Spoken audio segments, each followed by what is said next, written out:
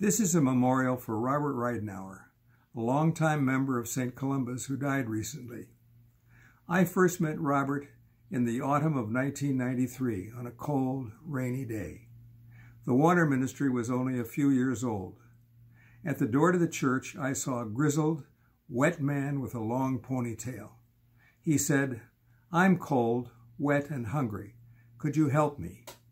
I said, "Welcome. We have lunch and showers."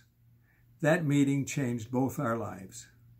Robert became a regular at the water ministry from then on. I learned that Robert was homeless, living rough under hedges and in doorways. He had grown up in D.C. and was a Vietnam veteran. He started service in the Army as a teenager because my country asked me to, and he became a sergeant. He was wounded in the war and received a Purple Heart. He was very appreciative for the help that he received from the water ministry. He found ways to give back. He discovered that we had a Buildings and Grounds Committee, and he participated in the ongoing major projects to improve the church buildings, painting, scraping, and generally cleaning up. He joined in the Christmas in April program to restore housing for the poorer sections of D.C. As his relationship with St. Columba's continued, he found ways to sleep near or in the church, and so he became our unofficial and then official security force, and guarding the building at night. He did scare off several potential troublemakers. Eventually, he was given the apartment in the basement of Fletcher House as his to live in. Robert also attended services on Sunday.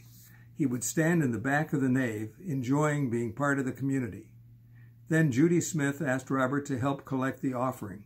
He said to me afterwards, "Who is going to give me money?" He thought his ponytail and Wrangler jeans would put people off.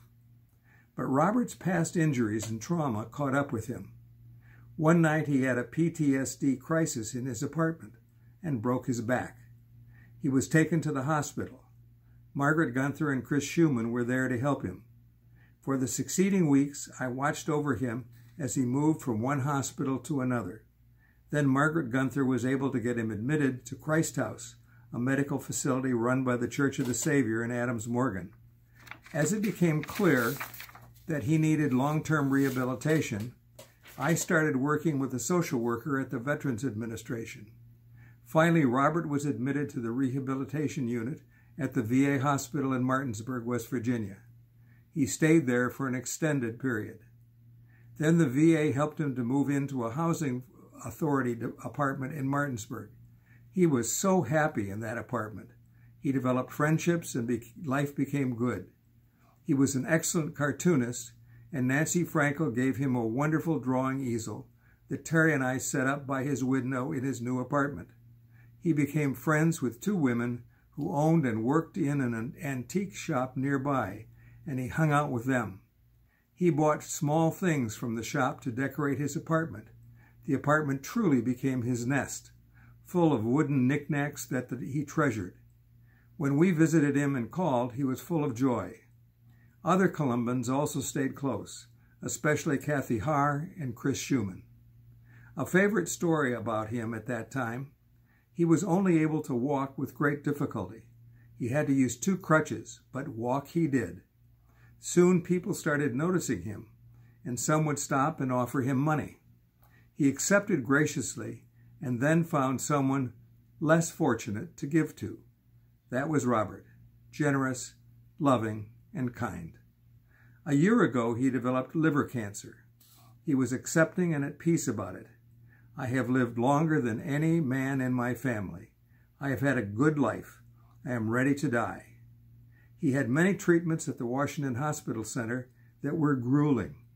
Terry and I were able to stay with him in the recovery rooms until COVID hit. We did not visit him after that, but stayed in close touch. His faithful friends to Martinsburg rallied about ensuring that he had food and supplies. He died in hospice February 1st of this year. He called me my best friend who doesn't ride a motorcycle. He was a very good friend of mine and a model for me of how to live with courage and generosity. I know he is enfolded in God's arms.